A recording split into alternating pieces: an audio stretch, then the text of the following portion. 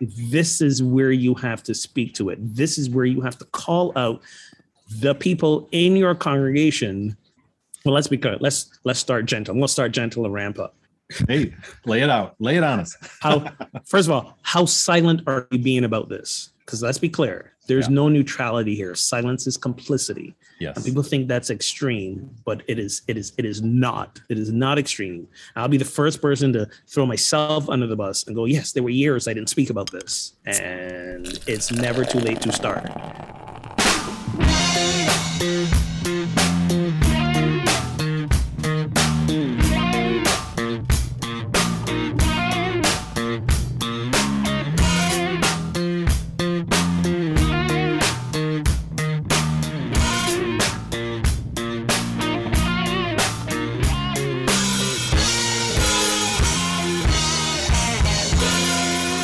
Welcome to episode 232 of Pub Theology Live, a weekly conversation on life and faith over a craft brew pint, a fine wine, or whatever happens to be in your glass. On today's episode, the Reverend Ogun Holder and yours truly, Brian Berghoff, will address and engage what's happening through a theological lens with a good brew in hand.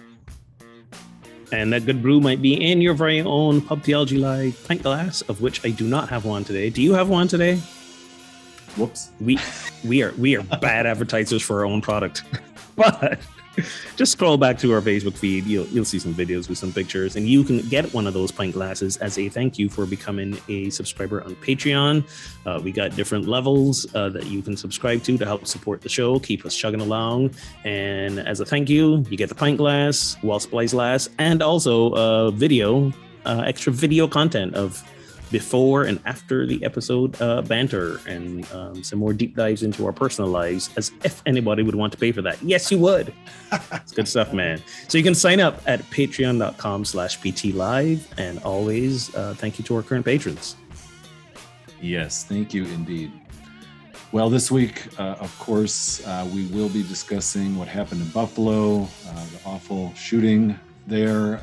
And so in light of that, we'll also be discussing racism, white supremacy, and gun violence.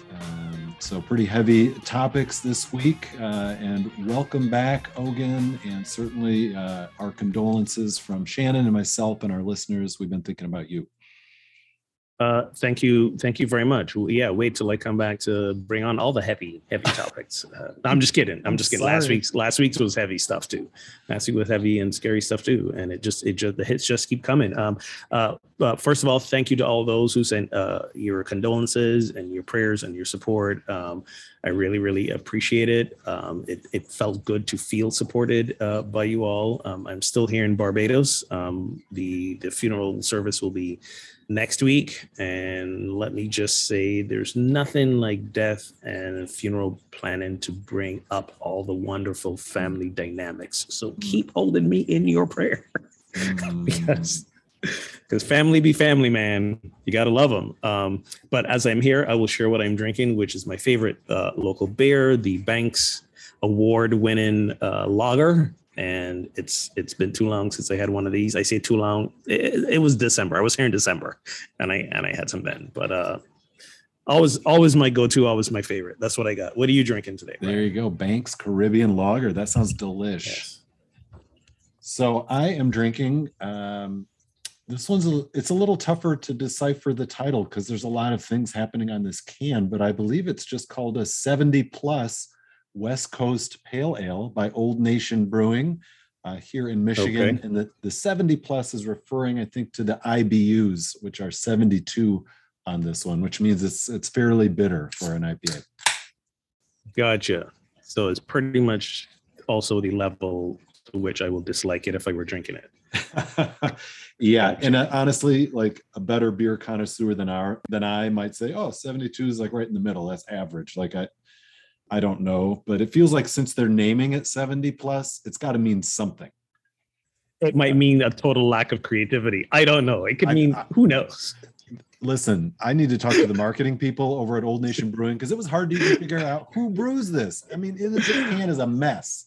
I guess they're going like, our people know us. That's all we need to. That's all we care about. Yeah, and the real question is, how is the beer? So let's take a sip. Yeah. I was the bear. Ooh, that is nice. It is a little bit on the bitter side. So if you're not a fan of hops, Ogun, I don't recommend this one for you. Yeah, and if you're saying it's bitter, yeah, I'm not going anywhere near it. Not gonna touch it. It is nice. No, not even gonna sneak up on it. On to today's topics. All right, so we've got heavy stuff today, but a sort of off the wall question to start with, and that maybe it's because I've been doing a lot of lawn mowing lately. But the question I was always as always. what? You could tell a lot about where you are in your state of mind by these opening questions. But go ahead. Yeah. So the question is, if you could replace all of the grass in the world with something else, what would it be and why? It's all just grass. And just grub that grass out. Ogun's like, I'm near the beach. I'm not worried about grass. Because I don't want to leave any grass. Yeah, exactly. You know what? I'm gonna take a page from the book of our one of our frequent guest hosts, Derek Weston.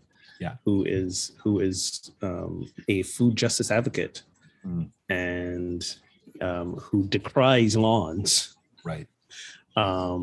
So my answer is twofold. One, if I'm going to replace the grass, let's grow some food. Let's grow some crops. Let's use it for sustainable farming.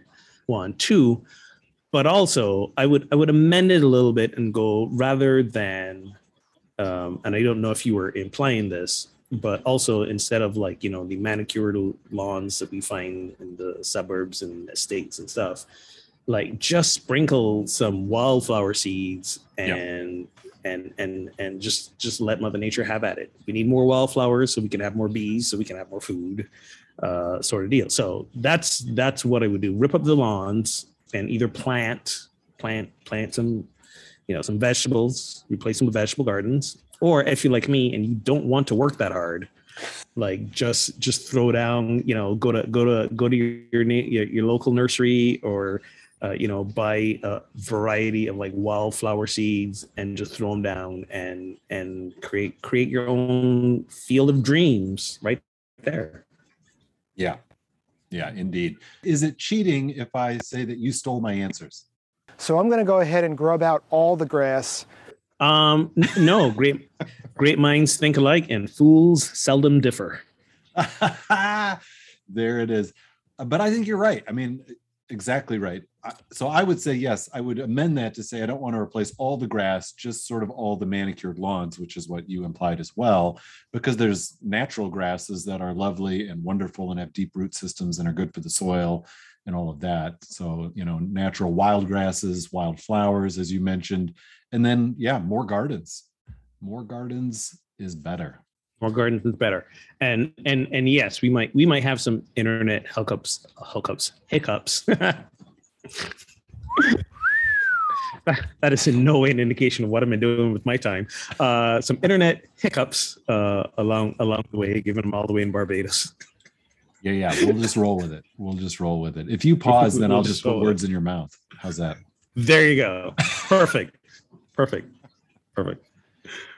Well, all right. So yuck. On to the recent happenings, which, the big thing here in the US is the disgusting display of white supremacy in the shooting in Buffalo, and, just needless violence. And I mean, what was your reaction? I have a guess what your reaction was, Ogun, but when you saw this, I know you're already going through a lot, but what sort of crossed your mind? So I'll say that when I'm here in Barbados, I only have Wi-Fi when I'm somewhere with it.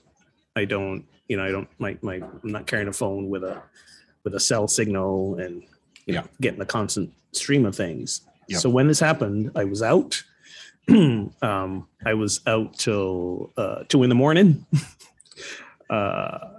Connecting with friends, having a good time. I rolled in and went straight to bed, and I didn't hear about it until the following morning. And I woke up, and my usual morning routine is to wake up and just stare at the ceiling for a little while. Just, ease into the waking up process. And I did that for a few minutes. Then I picked up my phone, and when I saw the headline, I immediately just started crying. Yep. Like as you're saying, I'm already dealing with a lot here. Grief is up for me. Grief has pretty much been up for me for the last 7 years constantly. But there's a certain level of, or I should say, another level of grief that hits Black people when we see something like this happen. It like we are people, especially in the United States, and pretty much most colonial places, we carry the trauma of 400 years of being hunted and exterminated. That's not an exaggeration.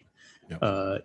Native Americans in the U.S. and in Canada, they carry this too. It's generational trauma, and if you don't think that trauma is passed on at the cellular level, go Google it. It's a real thing.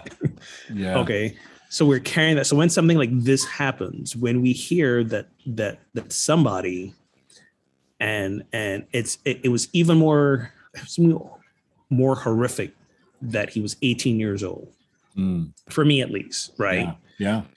And we might talk about this later, but we have certain spaces that are worried about our children being indoctrinated with critical race theory, and being indoctrinated about being taught how to be gay and such ridiculousness. Who is paying attention to this indoctrination, where an 18-year-old decides, I need to go kill Black people because I've bought into a white supremacist ideology, and that's what it is. We were hunted, and that's not an exaggeration. You read the news reports; he was casing the place for like days before, right? So it wasn't like he just randomly rolled up and had a bad day. This was intentional. This was methodical. This was planned, right? This was a hunt, and this was an extermination. Yes. Right. Let's call it what it was. Let's stop, and I'm guilty of this too. You are, the media. Let's stop calling this a tragedy, because a tragedy implies something bad happened out of our control. My father dying last week, that was a tragedy. Something we can do about that. He was 82. He had acute kidney failure. Like, it was his time. This was a hunting and an extermination. And it's funny because how do you stop stuff like this happening is you educate people about what critical race theory teaches us. Right? The very things that are trying to be banned right now are the very things that could prevent something like this from happening. We need to be educated. So those are my first, like just innate reactions. I got a lot more thoughts, but that's what it was. It was like, it shook me. I cried.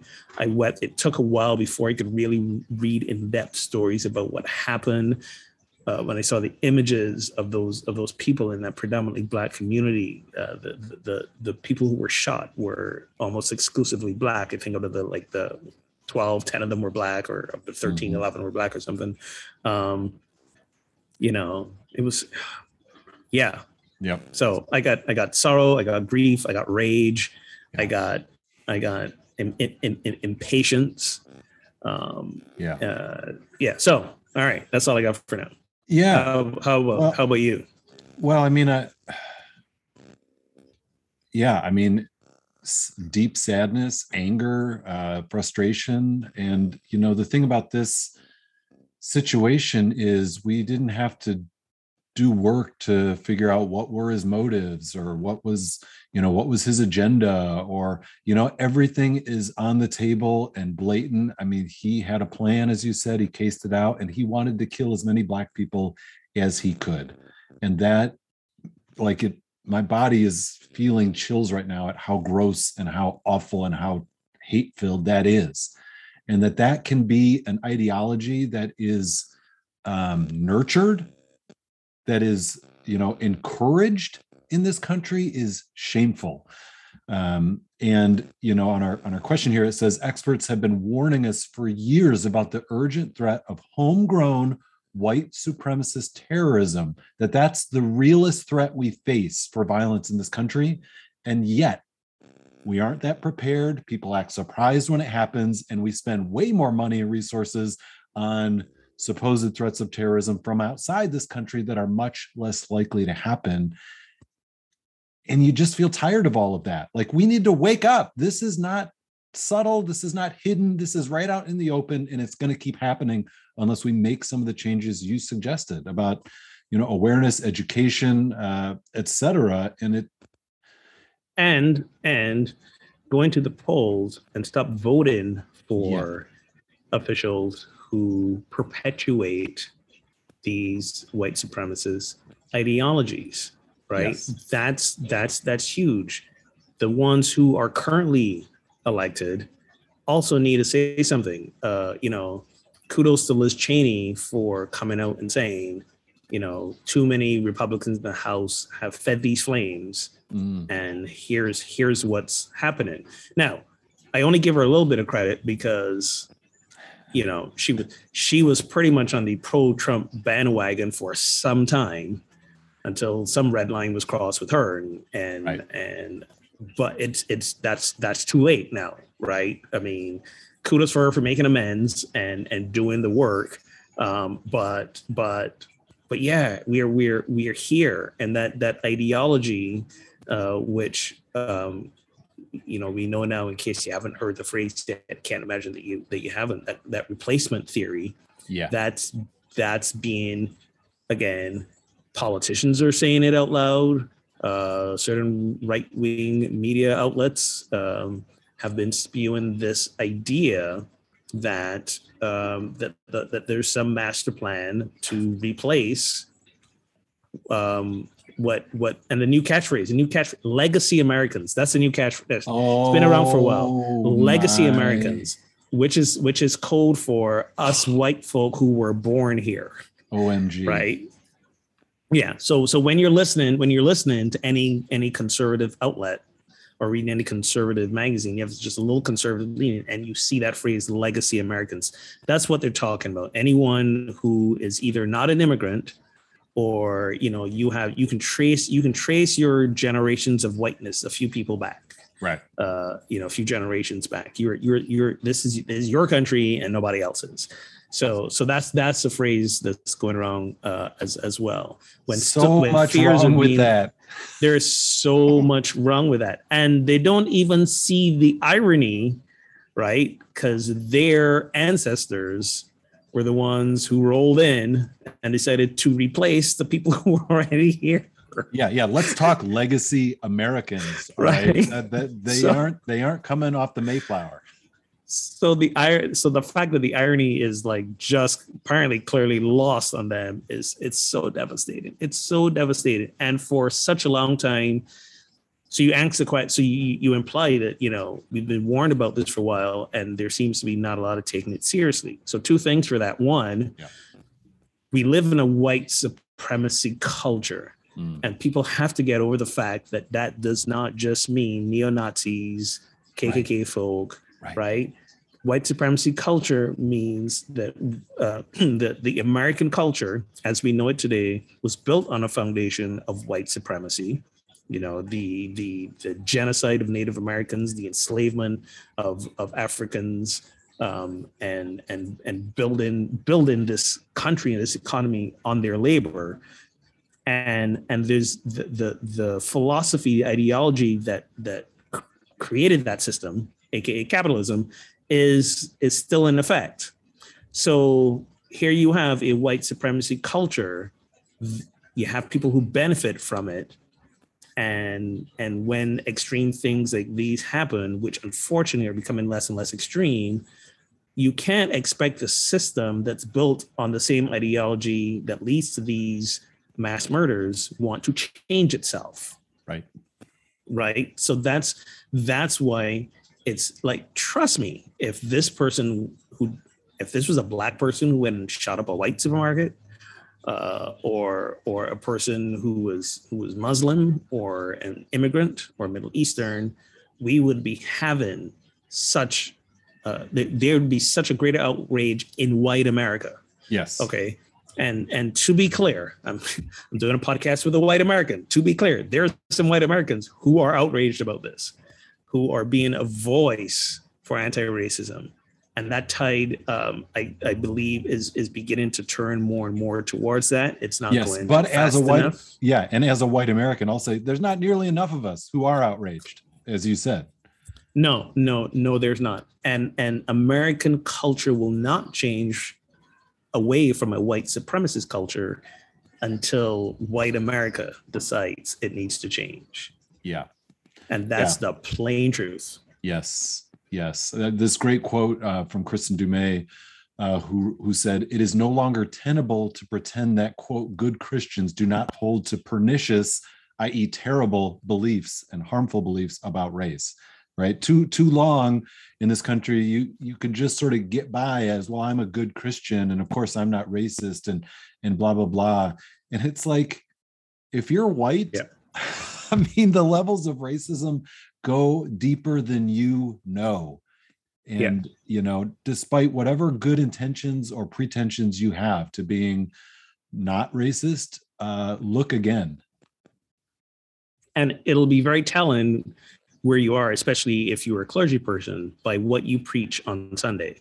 What you preach this past Sunday and what you will preach this coming Sunday. Now, granted, this past Sunday was the day after it happened, I believe, if I got my dates correct. It happened. I didn't have time to do a 360. Right. But it wasn't just about time, because let's be clear, us preachers can do things on the fly if we want to.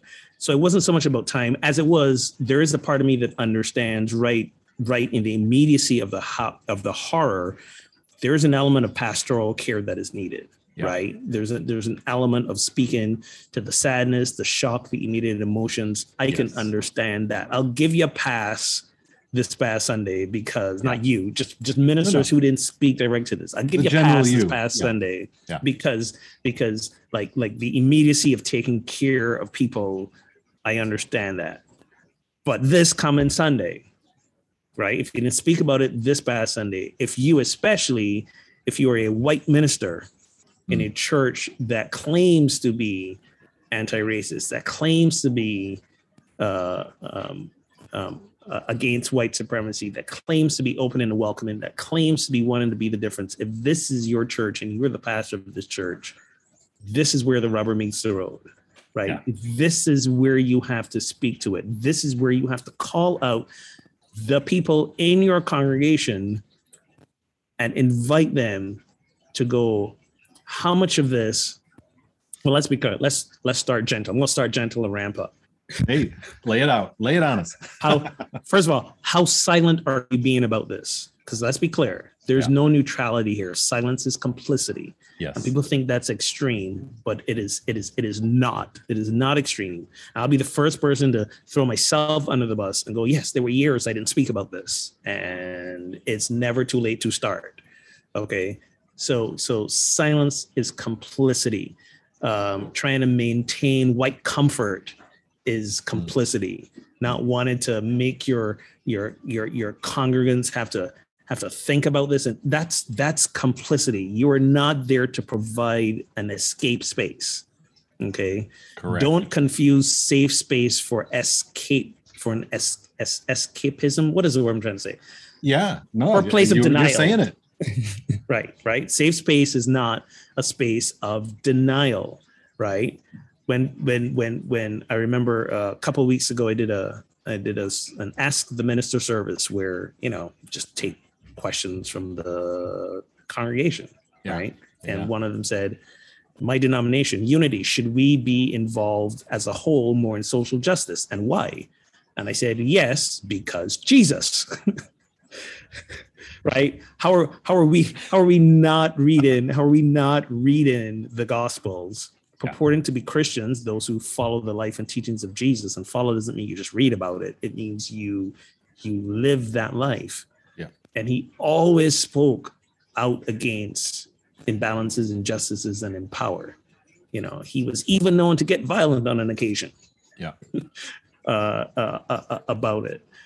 So can you call yourself a Christian in the truest, best sense of the word if you are not speaking to this horror and violence, if you are not saying to your congregation, especially again if you are a majority white congregation, it's time for us to stop being silent on this, get up off our asses and do something.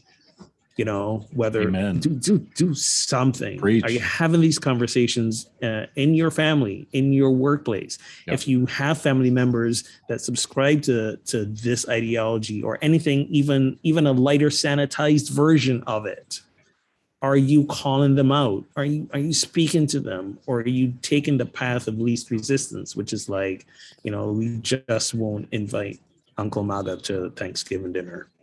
Or whatever, like, right.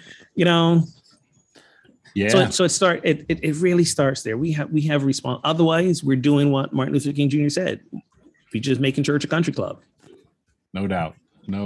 Yeah. So you're saying it and naming it, and rightly so. Yeah. So I did not. My sermon was already done, but I didn't emphasize this in the sermon, but I will say it was named and called out during the service, and will continue to be in our setting. And all, you know, I can control what I do in my congregation, but I can also encourage fellow white clergy to snap out of it and speak up and, you know, show up, because we got to do our work and our part. And let's be honest, these ideologies are being formed in white subcultures that us white folks have a much greater responsibility for than anyone else. And so it is our work not greater responsibility, all the responsibility. Right. Yes, all the responsibility. Right. Absolutely. Yeah. Us black folk, we don't have any responsibility about what the white subculture is fermented. That's not on ours. Okay. Thank you. So all of it. So as I often say, go get your people. Exactly. And so we have a quote here from Jemar Tisby, who's an African-American writer and speaker. And he says, it would be a mistake to write off the Buffalo shooter or any white supremacist extremist as acting completely in isolation, right? You often hear that, well, he was a lone wolf or a lone actor in this situation. He says we shouldn't talk that way because these individuals have been radicalized by adopting to a system of ideas and by learning from an extensive network of white supremacists. They may commit their acts of violence alone, but they devise their deadly tactics in a community of like-minded, hate-filled people. And he's right on. He's right on. Yeah, yes. And what's even more disturbing is that, as I mentioned before, that ideology, which used to just be floating around in the dark corners of like message boards and 4chan and 8chan and places like this, is now part of contemporary media dialogue. Yes. Right. And contemporary political dialogue. And contemporary political dialogue. And I know I'm pretty sure about the audience who listens to this podcast, and I'm pretty sure not a lot of Tucker Carlson viewers. But just in case, I would, but especially if you're not, I would invite you to go watch that man show. Go watch it and see for yourself. Because this, you can see this narrative of this replacement idea stretching back years. Yep. And just feeding people, and it's getting people killed, and that's not an understatement or an exaggeration. Yep. The narrative that's coming off of those networks are getting people killed. And I don't understand why we can't hold them complicit. I feel there needs to be like a class action lawsuit against them. Any lawyers listening, let me know if that's possible. I'll be the one to lead it. Like, this is incredible, you know, and it's just devastating that this is for so many people the only thing they hear. and it sinks in. And I think some people hear stuff like this and go, yeah, that's just a small group of people. That's not gonna, you know, not gonna matter. To your point, it's not gonna matter. It's just these lone people who, you know, who get crazy and they have mental health issues. Right. This is not how the majority of people think. And I'll be the first to say I bought into that narrative. And then January 6th happened. And when I saw the thousands of people swarming the Capitol, not just, you know, protesting outside the Capitol as is their First Amendment right, but actually breaking into the place with the intent to stop the legal certification of election. That's when I realized, yeah, okay, this is just not an idle narrative. There are people who are legitimately planning to enact violence, to have an election go their way, to have certain leadership in place. It's not rhetoric anymore. We've seen the evidence and we continue to see the evidence of it. And it is just so frightening that so many Republican politicians buy into it as well. And even if they don't personally buy into it, they're speaking it because they want to keep a certain ex-president happy. They want to keep a certain base on their side. They want to that greed and megalomaniac a quest for power is making them say what they believe will keep that base on their side. They do not realize that they are fanning the flames of violence. Even worse, if they do realize and they're still doing it, like I just can't, man. Yeah, I just can't. I may not come back from Barbados. I'm just letting you know. Right now.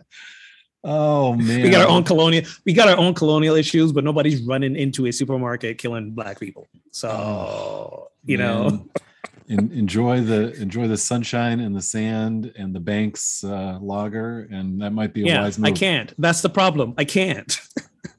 I really want to. I know, but I can't. I know. I can't. There's no compartmentalizing. No, you can't. There's no escaping this.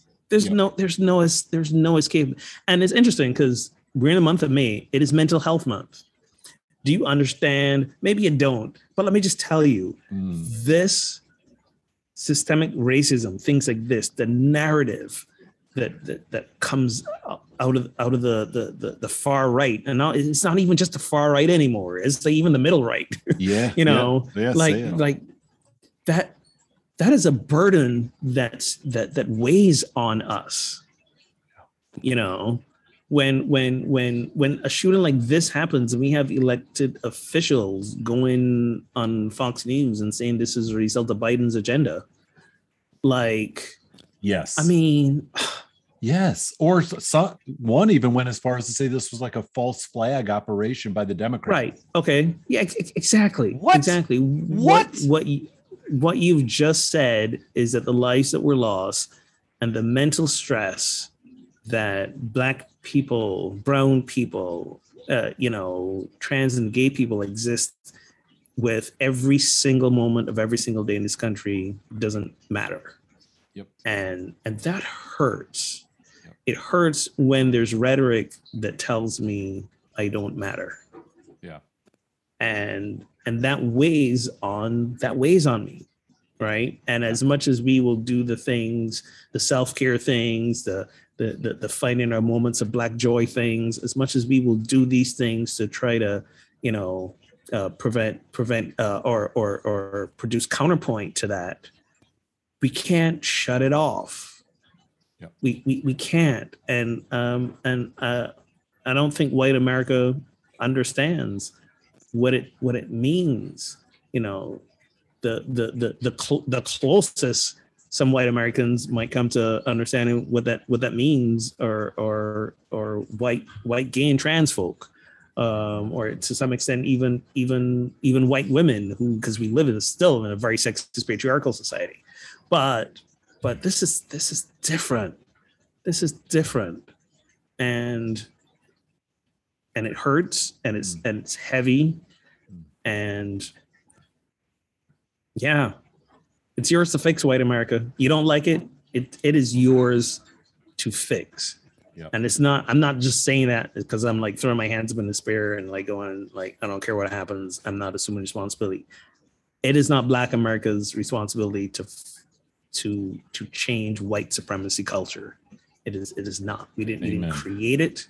Amen. We don't live by it. We live in it. But it's not ours. It's yours. Yeah. So yeah. So come on.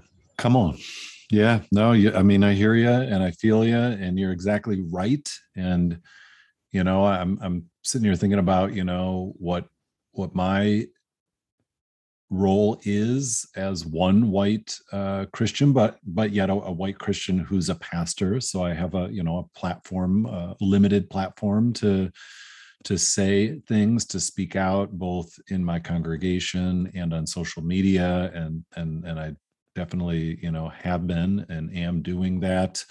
No doubt imperfectly, but I also and hold other white pastors who are not doing it. Yeah. To task. Yes. Yeah. And that's where I was going to go. Is I also have relationships with people who are in these, what you might call more moderate to conservative white communities than I am, but I may not be directly in that in terms of my own church, but I live in conservative white America, more broadly in West Michigan. Yes. And so, I know a fellow. I marvel that you're still there. You and me both.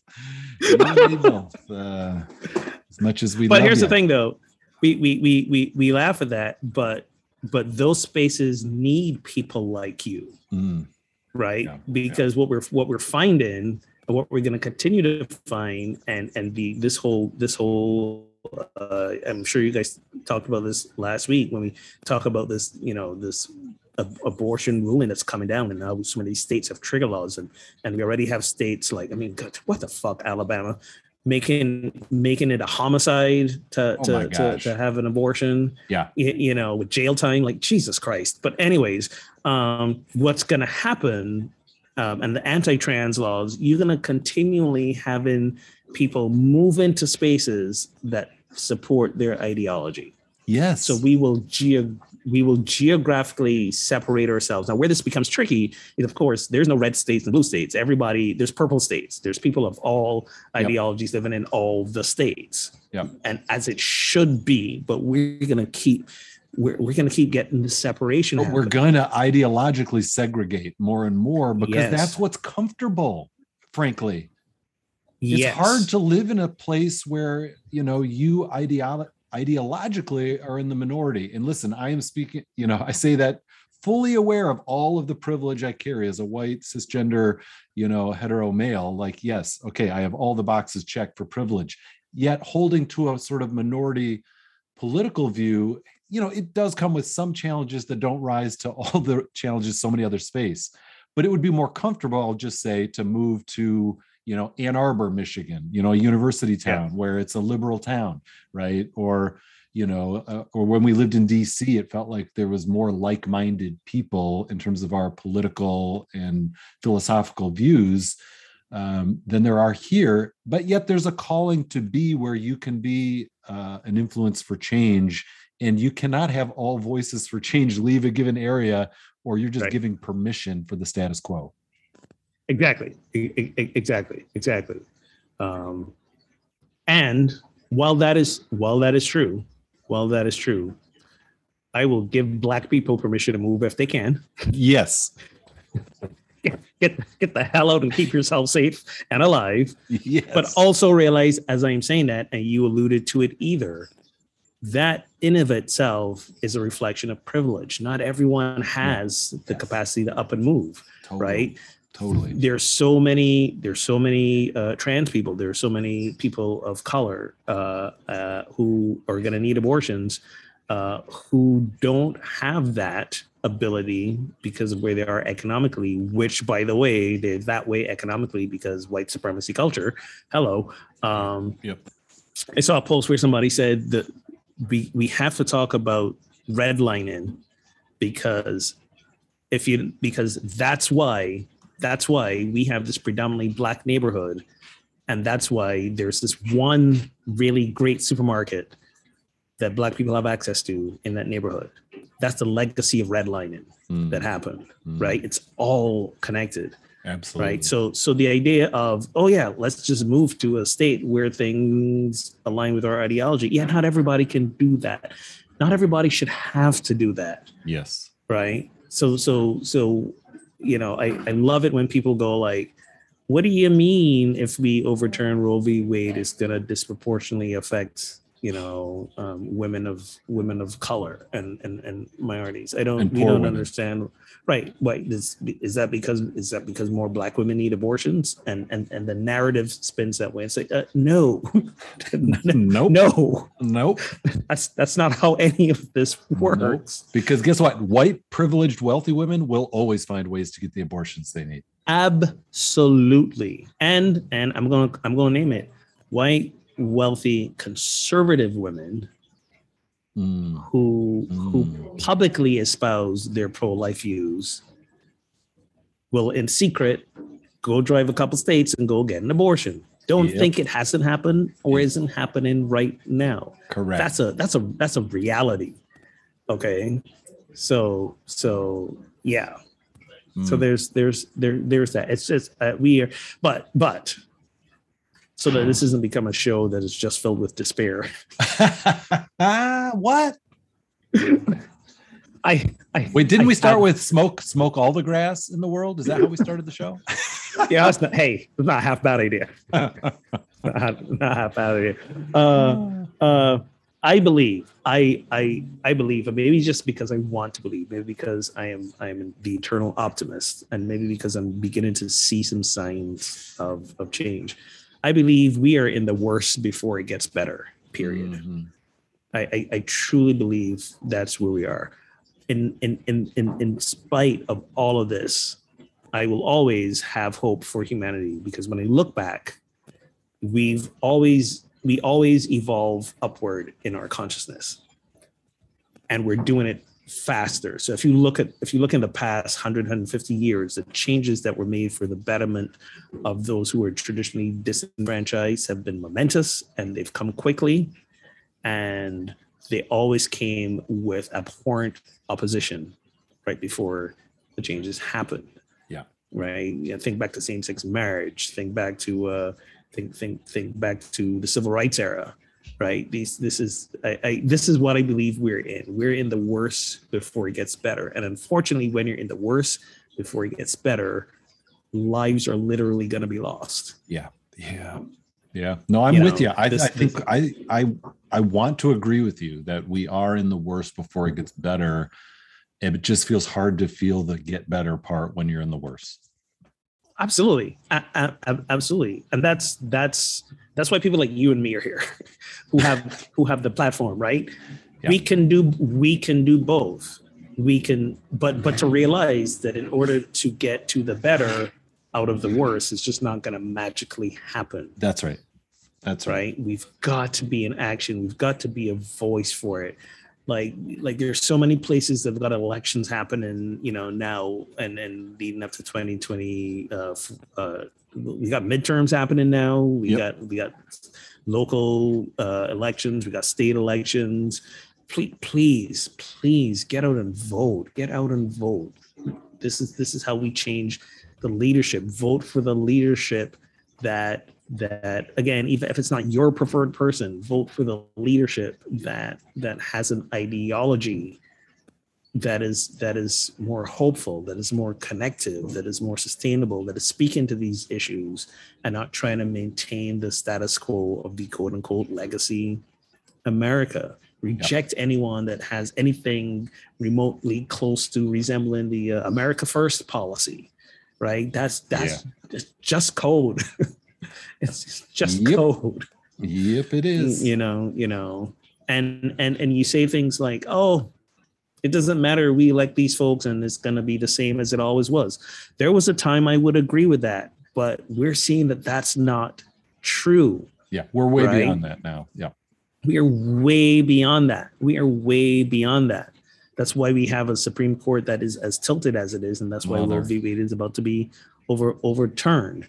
Yeah. And and hey, come to find out that those judges may have not have been honest during those confirmation hearings. Shocker. Surprising. Who again?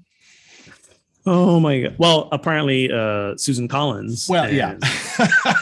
Lisa Murkowski. Apparently they're shocked. They're surprised. Yeah. You mean they lied to us? What? Oh my God. All right. So you and I and Shannon, she's not here this week. She's off at a conference doing some good work, but we are all pastors. And so a question we might be asked is the Bible helpful or not in dealing with racism? Yes. You included the helpful and the or not in that. Yes. Am I right? Correct. Because you read the Bible and you can find passages of that perennial wisdom that says love your neighbor and live from love and the Good Samaritan and all that stuff. You can find those, right? Yeah. You can find stories of Jesus talking to Samaritans who were, the scorned people in the Israelites' eyes and being compassionate. You can find those. You can also find some passages in the Bible that kind of don't support that view. That kind of imply or explicit about genocide and slavery. Yeah. When we go back to Levin v. Virginia, the Supreme Court case that made interracial marriages legal, law of the land, the judge who wrote the dissenting opinion quoted the Bible. Oh, of course he did. And found passages. I was going to pull it up before he got here and ran out of time. Quoted passages about the Israelites did not, especially in the Older Testament, but I'm sure this was in Jesus's time too, did not support the intermixing with other tribes. You had to keep that mind pure. Right. Quoting the Bible. Yeah. Quoting the Bible. Now, I'm not going to give him a pass because some of that was discriminatory through our eyes, but a lot of it was around simply the preservation of a people who had been occupied, who had been, shuffled all over the place, who were exiled, who questioned if their very existence would continue. So they were like, you know what, we gotta stick with ourselves. We gotta pump out some babies. We gotta stay alive. So that's the context in which I put that sort of deal. But you can read that and take that and apply it to your own nefarious ends as that judge is. So yeah. So that's why I said, both and. Right. So on Facebook, Jason says in response to this question, is the Bible helpful in dealing with racism? He says, if you focus on the words and actions of Jesus, it is helpful. Do you agree with that? Yeah. Yes, I did. Remember, those were like some examples. Like I quote in the yes helpful part. You did, but we've also talked about that incident with the now I'm going to blank the Syrophoenician woman where he kind of is racist toward her and her daughter. Yes. So it's a mixed bag even with Jesus. But what did he do at the end, though? Well, he came around, but he needed help. So again, you can be a product of your culture. So let's bring it into modern times. We live in a white supremacy culture. We've all internalized some of those white supremacy cultural norms. Even as Black folk have internalized them. Yeah. It's not that we're being racist, but we internalize some of those norms. And so we are a product of our culture. I firmly believe Jesus, in many ways, was a product of his culture. Yeah. And he had to be called out on it, which is what that woman did. No doubt. Right. And when she called him out on it, he was like, oh, okay. Yeah, I see what I just did there. All right. Yeah. He didn't double down, which a lot of folks today. Exactly. He changed his mind. Shocker. Right. So that's a great illustration of no matter where you are, you can change your mind. Yeah. Right. You can come around on this. And so actually, a very helpful text there in dealing with race, because Jesus he's not the hero in that story, but he's a model for owning our mistakes and being open to change. Let's just call it what it was. Jesus was a bigot. Well, yeah. When that story started, Absolutely. And sexist bigot. Let's just really pile on. He was a sexist bigot when that story started. Yeah. And people want to give him a pass. We're like, he was just testing the woman's face. I call bullshit on that. Right. And even if he was, dude, not the way to go about it. Well, yeah. Right. That was an unnecessary test. Everybody don't get a test of faith. Why did she get a test of faith? Right. Yeah. You read Jesus, he's healed some people just by luck. He healed people who didn't even ask for it. So like, why did she get a test of faith? So regardless, he came around and did not leave her unsupported. And that's that, to your point, that's the lesson that we can pull from that. So I want to give a call out to all our white listeners who continue to say, I am not racist. Okay. Take that phrase, throw it out the window. Okay. Yeah.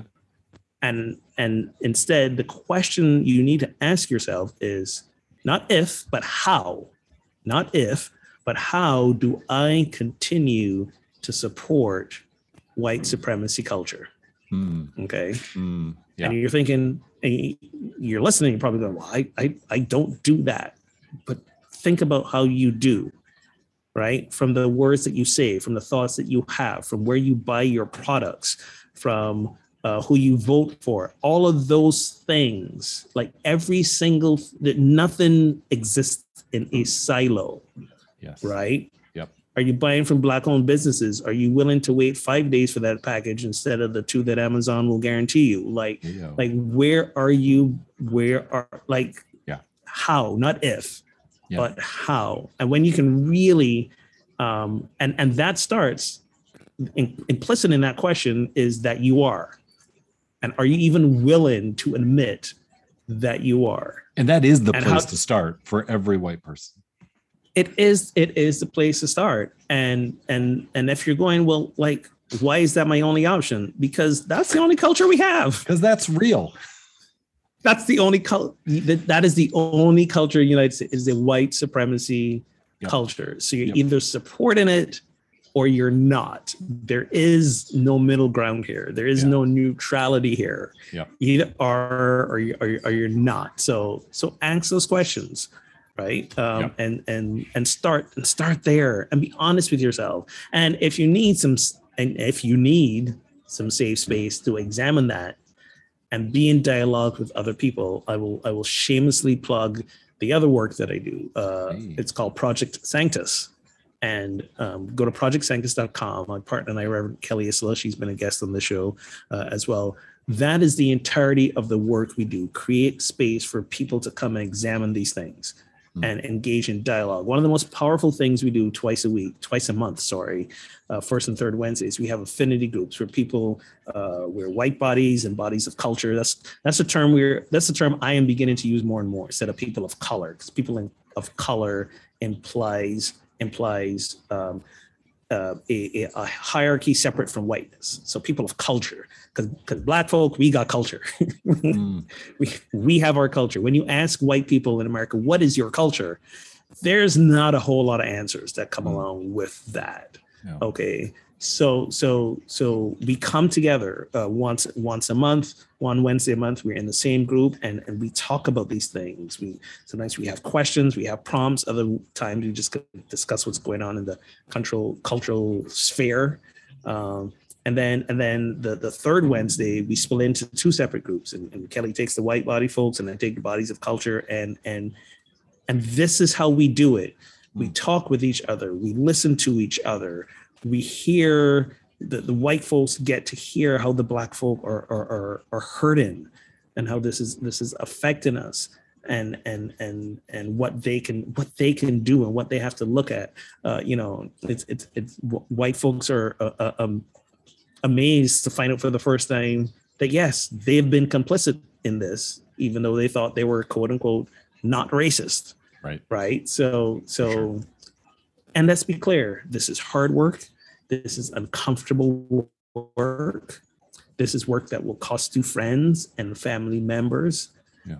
And if you say you want a different experience of America, that's the price you got to pay. You got to do it. You got to do it. And if you think you can have a different experience of America and that's not going to happen, then, and therefore you don't dive into doing the work, that's one answer to how you were supporting white supremacy. Bingo. Absolutely. Right? Absolutely. You know, so yeah. And here's the other thing about this, which there's a saying, I believe it comes out of Buddhism. I'm not sure. The wise man plants the tree for which he knows he will not experience the shade. That's right. Right. This is not happening. This turnaround is not happening in our lifetimes. All y'all listening here, unless you're 5 years old. And if you're 5 years old, I got lots of questions to your parents about why you're listening to this right now. But let's start early. I take that back. Yeah, let your 5-year-olds listen. Yeah, tune in. Never too early to start. But we're not gonna see this ship turned entirely in our lifetimes. It took us 400 plus years to get here. We're not gonna turn the whole thing around in a few years. And by the way, I'm already seeing some of the exhaustion, quote unquote exhaustion and shock and apathy of white people who suddenly became interested in this after George Floyd's murder and wondering why they haven't fixed the problem yet. Yeah, they're like, wait, haven't we solved this? We're on the case now. We're on the case now. I went to March, isn't it figured out? Right. I went to book study. I read White Fragility. I'm on the case now. We're on the case. And you know, some years later, they're like, oh man, wow, okay. Yeah, it's kind of hard. All right. I'll see y'all later. Right. I mean, don't check out. It's a lifelong journey, friends. It is a lifelong journey. We're not saying you need to engage every single second of your day. You have to take care of yourself too. You have to do the things that bring you joy. You have to do the things that nourish your soul. You have to pace yourself. It is a long journey and it is exhausting. It is exhausting. Welcome to Black America's experience. It is exhausting. So yes, pace yourself, but that's different than checking out. Self-care is not checking out. Self-care is intentional, restorative work so that you can get back into the game. That's what self-care is. So you gotta do that. And you know, while I say I'm optimistic, and this is the worst before it gets better. You know, we still live in a country for which so many people think it's more important for a gun to have rights than a human being to live. No doubt. Right. No doubt. So you know, that's gonna be a huge thing to change. And the problem with that is that we got the in the Constitution, right? The Second Amendment around the right to bear arms. And like context people. No doubt. So that's a good segue. Go ahead. We got 2 minutes for this last question, I think, which is, if all the guns in the world disappeared, along with the means and the knowledge to produce them, what impact would that have on the murder rate, particularly in the U.S.? Well, it would go down. It would help. I mean, at the very least, it would help. Start there. And here's why it would help. You know, the major reason it would help, you said murder rate. Let's also talk about the suicide rate. Okay. Yeah. Because guns play a very disproportionate part in suicides. Yeah. Countries that don't have the proliferation of guns like this country does have much lower suicide rates. So both murder and suicide will be impacted. Because you have to do more work. Otherwise. You got to do more work otherwise. Exactly. Yeah. Exactly. And not just do more work, but given that in this country there are more guns than people, there are more guns owned than people. Now I know I don't have one. Do you own a gun? I do not own a gun. So I don't have one. You don't have one. That clearly means there are people out there with more than one gun. I don't know why you need more than one. Who have more than one. Exactly. But when you look at a lot of gun deaths, a lot of them happen in homes by accident. Oh yeah. Because people, right? Of so course. just having a gun in the house, even if you're a responsible gun owner, Yes. and you keep your gun locked up or whatever, just having a gun in the house increases the chances dramatically that somebody in your house will die because of that gun being because in your of house. gun violence and because of that specific gun. Yes. Having a gun does not make you safer. No, it doesn't. That is statistically proven. Statistically false. Exactly. So yes, gun rate will go down, but it's interesting because the quick segue I'll make here is the technological singularity. Are you familiar with that? When Sure. when computers have true AI capabilities. Yep. And their ability to process and think or whatever surpasses the human's ability to do it. There's this idea that we cannot predict what the future will look like after that because we just can't envision it, because Right. the only frame of reference we have is us still being smarter than computers. Correct. Right. That's how I would answer this question. I can't imagine what the US might look like if all the guns were gone. Okay. Yeah. I can't imagine. Because we know, know, it's a hypothetical, but it just gets you to thinking about, we've made a way to kill each other so easy. It's like a lot of these mass murders happen because you can fire how many rounds per second or per minute with a magazine, exactly.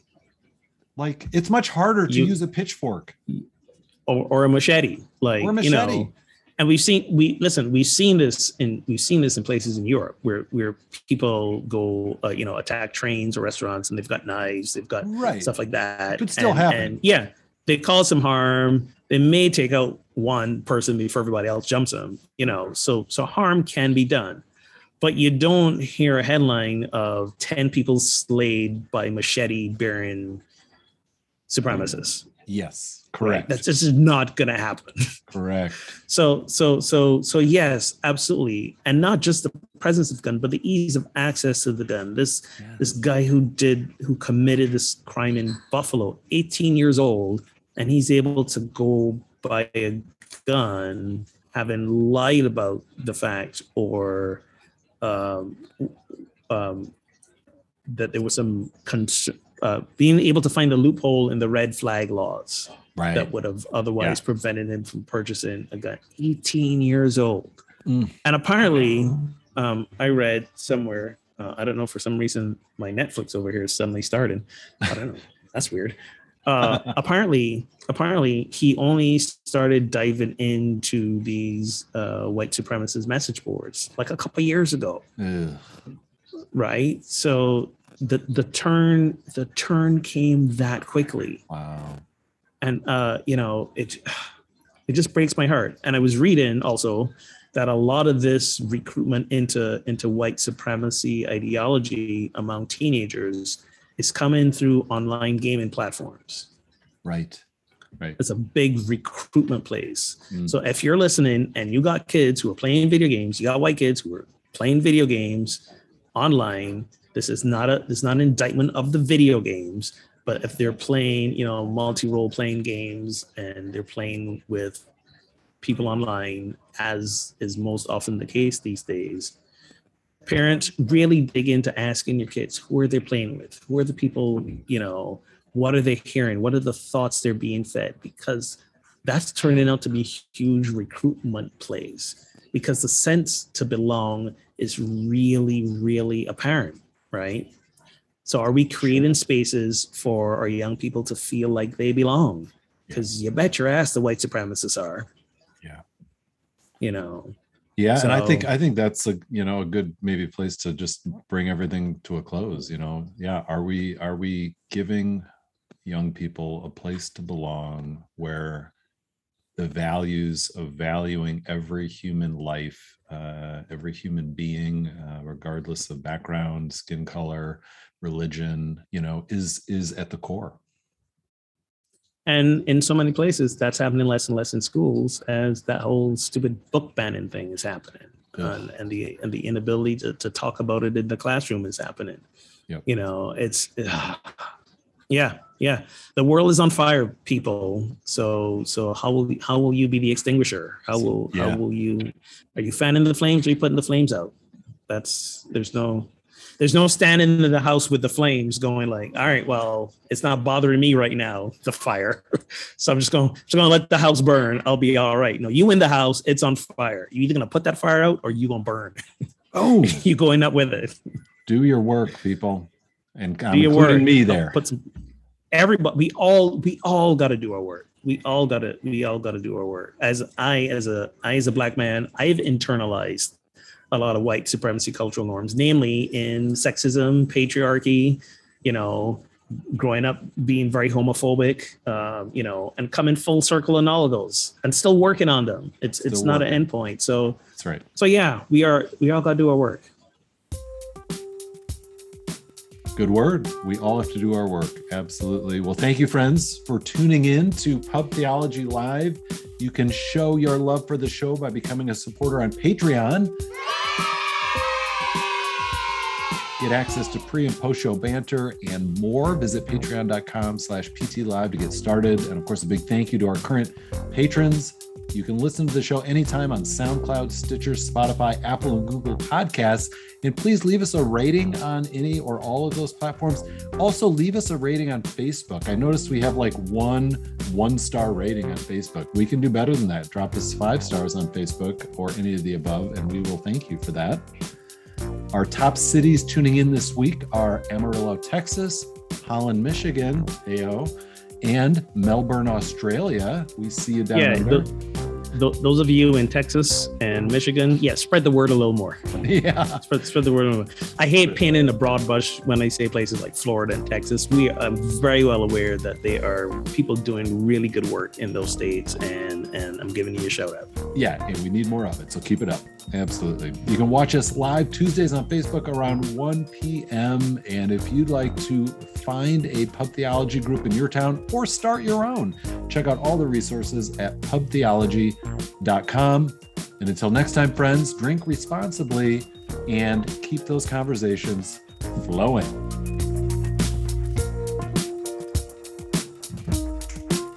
Whew. All right. I feel good. Got some venting out. I didn't realize I needed to do that. That was good. No, listen, man, you were rocking today. Thank you.